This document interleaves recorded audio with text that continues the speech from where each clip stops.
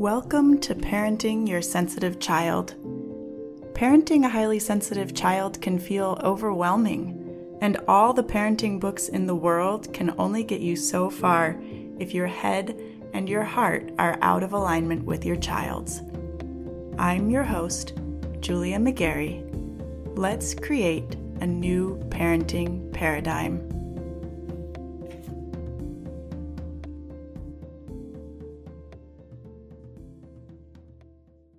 Hey y'all, we're going to talk a little bit today about your reactions and when it makes sense for them to be a little bit big. Okay, we spend a lot of time talking about how to tone our reactions down, how to respond instead of react, but sometimes in some situations, you have to react. It makes sense. So that's where we're going with this podcast. Before we really dig in, I want to take a minute to share with you, especially after last week's episode about reaching out to get help. I want to share with you that I've come to the decision to create tiered pricing for my coaching. So it's sort of like a sliding scale. It's several different tiers of cost, and I have criteria on my website for each one so you can self-identify which bracket you'd fit into, so that coaching never feels too far out of reach for you, okay? This is a service that I want to be available to as many people as possible, and I just wanted to take an extra step beyond providing free content like on this podcast and on Instagram and my email list to make my coaching available to you, even if you don't have a huge amount of disposable income and you've felt in the past like there was no point in reaching out because it was probably going to be too expensive. Okay, so it's fully transparent. All of the tiers, all of the different prices for the tiers are listed on my website with the criteria for how you self-identify for those different tiers. All right, you can find it at partneredpath.com/coaching. Go check it out. If you've been thinking about doing this and you just haven't wanted to pull the trigger because you were worried about the price, you don't have to worry about that anymore. Okay? So today's episode is unscripted because we've had a wave of just like a horrible stomach bug hit our house.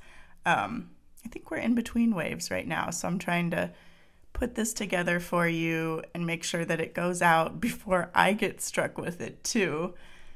Fingers crossed I don't, but that's where we're at this week. I wanted to share a little bit with you though about situations where having a big reaction to what your child is doing makes sense.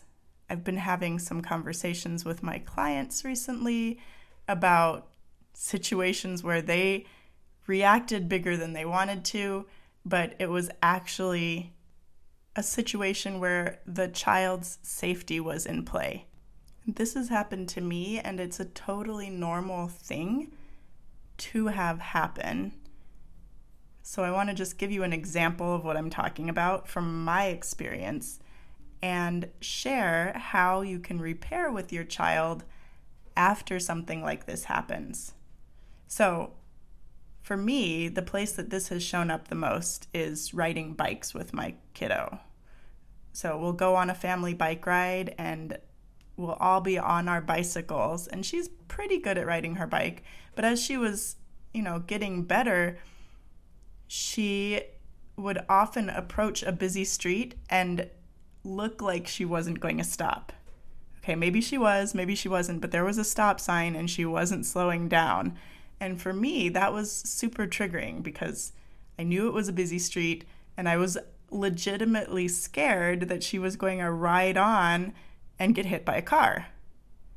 And at the same time, I'm on my bike. I can't reach over and physically stop her or grab her. The only tool I had at my disposal was my voice. So in those situations, I did end up elevating my voice and yelling at her to stop. Okay, I wasn't yelling at her that she'd done something wrong. I wasn't yelling at her as a punishment. It was like my fear-based reaction in a situation where fear is normal. My fear-based reaction to what she was doing and the results that I anticipated. And it was a reaction. It was a very spontaneous, if you will, shout to get her attention. My child does not like to be yelled at, so you can imagine that in those situations, there were a lot of tears. There was a lot of, "Mom, you shouldn't have yelled at me." And to be fair, I do try not to yell at her. It is one of my goals not to yell as a parent. However, in this situation, and this is what I explained to her, I was like, it looked like you were about to run your bike into traffic. It was really scary for me. I know you don't like to be yelled at. I'm sorry. I will try to do better controlling my reactions and trusting you to stop your bike in time. And I followed that with a very clear explanation of how far is too far when it comes to going too close to the street without stopping, right? I asked her, would it be helpful for you to know where I'm comfortable with seeing you stop? Like if you're not stopping by this point, that's when I start to get uncomfortable. And she agreed, of course. And I think I would have told her anyway, just maybe in a different conversation, right? But I gave her a concrete way that she could address the problem so that it wouldn't come up again, so that I would know that she was being safe, that I could actually see that she was being safe. I think that's a really relatable, really clear example of a situation where you have to get your child's attention or something bad might happen, right? And to be clear, we don't just let our kid ride her bike towards traffic unattended and without any clear directions, okay? Odds are she probably would have been safe because she knew she needed to stop, but it was enough of a visual scare for me to have a big reaction. So those things are going to happen. And when they do, the important thing is to come to your child and say, "Hey, I know you don't like it when I yell like that. I'm really sorry. I'm sorry I yelled. I was scared. I'm working on handling that better. And at the same time, this is a situation where I worry about your safety, where there is an actual safety concern. And here is how you protect yourself in these situations. Here's how you keep yourself safe." And you reiterate the criteria for safety for them, the rules. You help them remember, okay, if I'm going to be riding my bike, I need to stop at the stop signs. Then they have something to work with. And they know that you're not mad at them. They know that you didn't mean to yell, that it was an accident, that it was because you were scared, just like they might yell if they were going down a water slide. And they know that you're working on reacting differently and you're working with them to try to prevent situations like that from happening in the first place. Now, hopefully this sort of situation isn't something you're dealing with every day. Hopefully you and your child have had good communication about what's safe and what's not, and they're pretty on board with that. But sometimes unexpected situations come up, and I just want you to know that if you do have an elevated reaction in those situations, you are not failing. It's normal. And you can go to your child and repair the situation pretty easily. It's also normal for them to have a reaction to your reaction. So just knowing that if your voice scares them and they start crying, that's okay too. And you can tell them, yeah, I'm sorry. I can see that I scared you by doing that.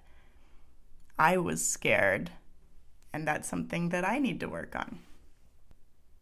Okay, I hope that that is helpful for you. I know that situations like this arise for everybody. It's going to look different for everybody, just based on your comfort zone and what kind of activities you're doing, right? So, hopefully that gives you a little bit of a framework to work with when it does come up for you. And I hope you have a wonderful week. I will talk to you in the next episode. Do you feel like you're parenting 24/7 and you're still not sure your child is getting what they need? Are you ready to stop parenting reactively and start living in partnership with your sensitive child? Are you ready to reclaim time for yourself and time for your dreams? Then you're going to want to explore coaching with me. I help my clients tune out all the noise, better understand their kids, build a parenting strategy that meets their family's specific needs, and do the mindset work necessary to implement that strategy consistently without sacrificing themselves in the process. To get started, just head over to partnerpath.com, click on coaching, and get your free consultation set up. Let's get to know each other.